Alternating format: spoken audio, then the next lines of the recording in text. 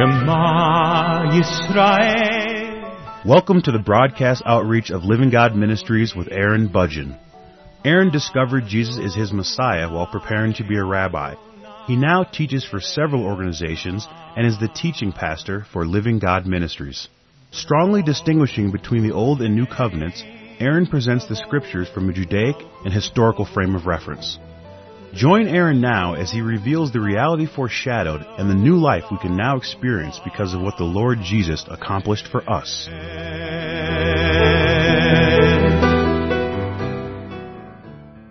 In the previous message, I was introducing the letter that Paul wrote to the Ephesians. And in this program, I'm just going to go right into verse 1. Ephesians chapter 1, verse 1. It says, Paul, an apostle of Jesus Christ, by the will of God, to the saints who are in Ephesus and faithful in Christ Jesus. And at the end of the previous message, I was explaining that the will of God can be interpreted in two different ways. The most common way that people think about the will of God is to think of it in the context of the desire of God, what God would like to see take place, or what He may actively participate in order to try and ensure that something does take place. Another way to think about the will of God is when people think about the will of God for their lives. Paul does imply that there is a will of God for his life in this verse. I'll come back to that in just a minute. But we will often think about the will of God in the sense of what is the desire of God for us, for our lives on an individual basis. What would He like us to do? Or others can go so far as to say that God has a definitive plan for your life, and you are just simply living it, discovering how it unfolds according to God's design, according to His plan. I do believe that God can participate in our lives such that some things can be prepared for us to walk in. However, I do not have the belief that He plans absolutely everything and that everything about our lives is according to the design of God. I believe that He is a participant, which means that He makes decisions, we make decisions, other people make decisions, and our lives will unfold accordingly. But when people think about the will of God for their lives in the absolute context that God has some kind of absolute design, then there can be a lot of opportunity for disappointment. Because if He has not provided a definitive plan for every aspect of your life, if that has not happened, well, then you're going to get the sense for it right away. You just simply will. You're going to start to get in touch with the reality that it appears He does not have a plan for your life. And when you have been told that He does, and you realize that it doesn't seem that He does, your only conclusion can probably sound something like, well, I guess I'm not one of God's children. This is a common conclusion that a lot of people come to when this doctrine is presented to them and they try to embrace it as if it is true. The will of God for your life is already so well defined that your experience in life is to just simply wait and observe and be the person who just simply goes through the motions, and God will make everything happen. And when people live their lives in this way, it normally just happens for a short period of time, and then they get back to something that's based on a little bit more reality. Now again, I do believe that God can participate in our lives, and He can establish works for us to walk in. He can give us tasks to do. I believe that because of course it is a reflection of my own life. I have encountered this many times where I believe that my God has sent me to do things, to be a participant in works that He has to do. And there are other times when I've made decisions about what I'm going to do with my own time and my own life, waiting for the next opportunity to be a participant in the work of God, whatever that may be. And so I live in a relationship with a person. I do not live my life as if it is governed by someone else. I live my life as if I am participating with someone else. That's a different point of view when it comes to the subject of the will of God. But again, when people get wrapped up in the idea that He is the determiner of all things, in general, the conclusion that people come to is that they probably are not saved. And I say this because I talk with a lot of people like this. I encounter a lot of people communicate with me, and they tell me that when they take the position, or when they took the position, that God had the ultimate plan for their lives, and to discover the will of God in that sense, what is the will of God for my life, was a pursuit of that divine experience, as if God has had some kind of divine communication problem, that He has not been able to communicate these things to them effectively, and so it was just a matter of time before they gave up. And of course, I do not believe that God has a communication problem. If He shares His desire with you about what He would like to see in your life personally, then by all means, follow His lead. But if He does not, then don't assume that He's keeping secrets from you, because He might not be. This is one way to consider the will of God. Now again, I do believe that Paul also considered this to be a part of his life, that according to the desire of God, God wanted him to interact with people in the way that he did. And as an apostle, one who was sent out, that he was doing that because that was the desire of God, that was a type of plan for his life. I believe that he would agree with a statement such as that. It's similar in my own life. I've spent the majority of my life telling people about the Lord Jesus, and I believe that God has sent me to do that. And as long as I am still alive, I will continue to do that I do that according to the will of God, the desire of God for me. But just because that's for me, that doesn't mean that that is what's going to be the desire of God for everyone else. I don't see that. I don't believe that. And I do not believe that I am some kind of greater Christian because this is what I do in comparison with those who do things differently. The other way that the idea of the will of God can be understood is as the description of an inheritance. And it's my belief that this is really what Paul was intending to express right from the first verse. And the reason why I have this opinion, why I have this bias, is because of how often Paul refers to the inheritance in Christ Jesus in the following verses. He mentions the inheritance a lot, and the inheritance is what is described by the will of God. The will of God is the description of an inheritance that we have received in Christ Jesus. In the letter to the Hebrews, which I personally believe was written by the Apostle Paul, I have found enough evidence in reading the book of Hebrews carefully to convince myself that Paul was the author. But in Hebrews chapter 9, beginning in verse 15, there is the description of the will of God. In this translation that I'm reading from, which is the New King James Version, it uses the word testament, but it really is the same word. It is the will of God. In Hebrews chapter 9, beginning in verse 15, it says, "And for this reason he is the mediator of the new covenant by means of death, for the redemption of the transgressions under the first covenant, that those who are called may receive the promise of the eternal inheritance. For where there is a testament, there must also of necessity be the death of the testator. For a testament is in force after men are dead, since it has no power at all while the testator lives." And I believe that this correlates to the first verse in Ephesians chapter 1, because again, he refers to the inheritance many times in the verses following. But in verse 1, when he says he is an apostle by the will of God, with this kind of a bias, not the desire of God, but the description of the inheritance, he is expressing that he is an apostle because he has received something from God as a result of his death, and he is living his life sharing with others what he has received, that by default, because of what God has given to him, God gave him knowledge, wisdom, understanding, gave him his love, his acceptance, gave him a sense of meaning, a sense of purpose, gave him understanding, discernment, gave him all of these things so that they would become an integral part of his living experience, of his life.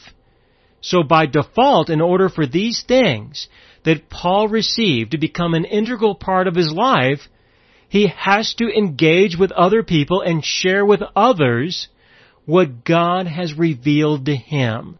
So by embracing the inheritance that he has received, he is going to go out and share with others what he has received.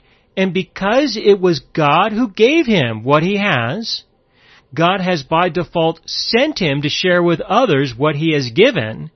He has been sent out into the world to interact with the lost that they may be saved. And this is what it means to be an apostle. To be an apostle means, by definition, that you are a person who has been sent out.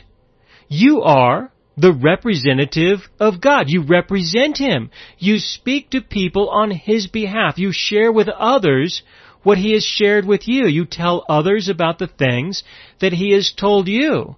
Certainly, we could say that there were unique people who were apostles in the sense that they were sent out by God in a specific way during a specific time, that they saw Him personally with their eyes maybe, that they were physically alive during the time when Jesus was crucified and rose from the dead, that there were only a select group of apostles. That was it. No more apostles ever. I really don't believe that. I personally believe that the idea of an apostle, the definition of an apostle, is simply a person who God has sent. And so in using that definition, every generation has had the apostles of God, or has had apostles of God, people who have been sent by God. Now, in teaching through the book of Ephesians, I do have the conviction that God has sent me to teach through this letter. It's a belief that I have, a sincere belief that I have, that God has sent me to do this. And so in that sense, I could be described as an apostle. I am not going to assume that title to myself and publicly present myself as Apostle Aaron. I'm not going to do that, because that would be confusing in civilization, in our society, because in general people would prefer the definition of an apostle being a specific kind of person who lived during the time when the new covenant went into effect. They saw Jesus personally at some moment in their lives. They were given a unique message that has been documented in the Bible. There are many ways that people are asserting or are defining what an apostle really is. And so I'm not going to assume the title of apostle, only because I don't want to inspire confusion. Other people can do that. If you feel inspired to do that, it may not create a lot of confusion. You may very well create a lot of interesting conversations. And if you are able to inspire conversations with people because you assume the title of apostle, then praise the Lord. You know, there's nothing to complain about that. And if people can grow to know the Lord because they see you as an apostle of Christ Jesus, then by all means, I will not protest. But as for myself and my relationship with the Lord, I do not believe that for me, that is what He would like me to do, and so I don't do that. But I want you to understand that by the desire of God, He did invoke a new covenant, and this covenant has resulted in us receiving an inheritance because of what He did and as a result of His death. And in being a recipient of the inheritance in Christ Jesus, you have also been given things and wisdom and understanding to share with other people.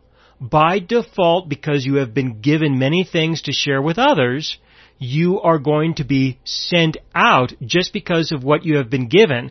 You are by default being sent out as a representative of God. And in that definition, everyone, by the will of God, is an apostle, using that definition. And I would like to emphasize that just so you understand that you can share the Lord Jesus with anyone in an effective way that will be respected and honored by God in the same way that He respected and honored the work of the Apostle Paul. Again, in verse 1, Paul, an apostle of Jesus Christ by the will of God, to the saints who are in Ephesus and faithful in Christ Jesus. Now, does this mean it's only to a select group of Christians to say the saints who are in Ephesus, just those who are faithful in Christ Jesus, and those who may believe in Jesus but are not necessarily as faithful? Well, I'm not really writing to you. Not right now. You can read this later. This is the kind of thing that people will sometimes think of, because there is a lot of pressure in the Christian world. There is enormous pressure to get your flesh under control, to get you to stop committing all that sin in your life, because if you don't, well, you may very well not be a saint. At best, you might be able to achieve the status of being maybe something like a sinner saved by grace. But no, we would never think of you as a saint. If we can find anyone who would qualify as a saint, well, that's going to definitely be a unique person. Someone who is faithful in Christ Jesus. So who is Paul writing to? Who are these people? Who are these guys and gals who are faithful in Christ Jesus and who are saints? What is the criteria that we would use in order to identify a person who is faithful and who is a saint? What is the criteria? What is the definition that we are going to use in order to say that that is who you are? Or who you are not? What will that definition be? Well, it turns out that no matter how you try to define that, no matter how you try to come up with a list of things that people need to do or not do in order to qualify as a person who is faithful in Christ Jesus, or who may even make it to be a saint, no matter how you come up with a list that would describe what a person would have to be like, there is no one who will ever be able to fulfill that list perfectly. It's never going to happen. But this is a struggle that a lot of people have, that they assume that their identity in Christ Jesus depends on what they do or what they don't do, or a combination of both. That if you're going to be faithful, well, that means, and we're going to give you the list. It means that you do this, you don't do this, you don't do this, and you do this. And to be a saint, it means, and we come up with this whole list of perfection. And if this is going to be the way, then of course, by definition, no one will ever reach the status of being faithful in Christ Jesus or being a saint of God. That simply is not going to happen according to that definition. The only way that a person could ever be recognized as being faithful in Christ Jesus or as being a saint would only be because of what God has done for us, not because of what we do for Him. What has He done for us? Well, the first thing that He has done for us in the context of the gospel is that He resolved the issue of sin. He died for the sins of the world. That was a completed work. He ended the sin issue, which means that He no longer holds our sins against us. Now, if we were to believe that, then you would probably find it very difficult to come up with a list of, I am going to be right with God because of what I do and because of what I don't do, it's going to be really hard to come up with that list, because no matter what, He is still not going to hold your sins against you anymore. So this is what I want you to see. I want you to understand and see that you are a saint. You are a saint in Christ Jesus. You are not some sinner saved by grace or some person who may just barely squeak their way into heaven. That's not who you are. You are a new person who God identifies as a saint because of what He has done for you, not because of what you have done for Him. This is part of the package of becoming a child of God. This is part of the package of being born again by the Spirit of God. When the Holy Spirit comes to dwell within you as part of the gospel, as part of surrendering to the gospel and surrendering and embracing the new covenant that God has established with us, a part of that package is that His Spirit comes and dwells within each one of our spirits individually. And we are born again by the Spirit of God, made into a new person because we have His Spirit dwelling within us. We are then made alive because His life is within us, His Holy Spirit. We become a new person, a new creation in Christ Jesus. We become a child of God. We become a saint by definition, which is the definition of a person. We're just simply a person. And to call us a saint or a child of God, these are just words that describe part of what it means to be a new creation in Christ Jesus. And so when Paul writes to the Ephesians and he calls them saints, he reminds them, in effect, look, you are a new person because of what God has done for you. Definitely not because of what you have done for Him, but because of what He has done for you. And being faithful cannot be determined by what you do or do not do in the context of doing that which is good and not doing that which is evil. Because if that was the case, again, no one could ever be recognized as being faithful. If you're going to be faithful in Christ Jesus, you must be faithful in another way. And the only way there is to believe your God. That is being faithful. To be faithful with what you have been given. He has given to you the truth. Will you believe the truth? Then you will be faithful with what you have been given. You are faithful in Christ Jesus when you believe in Christ Jesus. That's what it means to be faithful, to believe, to trust, and to let these truths be an integral part of your life and to be a part of how you make your decisions in your life. But it has to do with your belief and your trust. And even though we may make a lot of decisions that do not reflect our belief and trust, we are still going to be considered to be faithful because we will not deny the truth. And when we are a person who will not deny the truth, we will definitely be faithful. And the truths that our God has revealed to us in the context of the gospel and of Christ Jesus are truths that no one will deny when they surrender on the basis of the truth that God has revealed. And I will continue with this in the next program.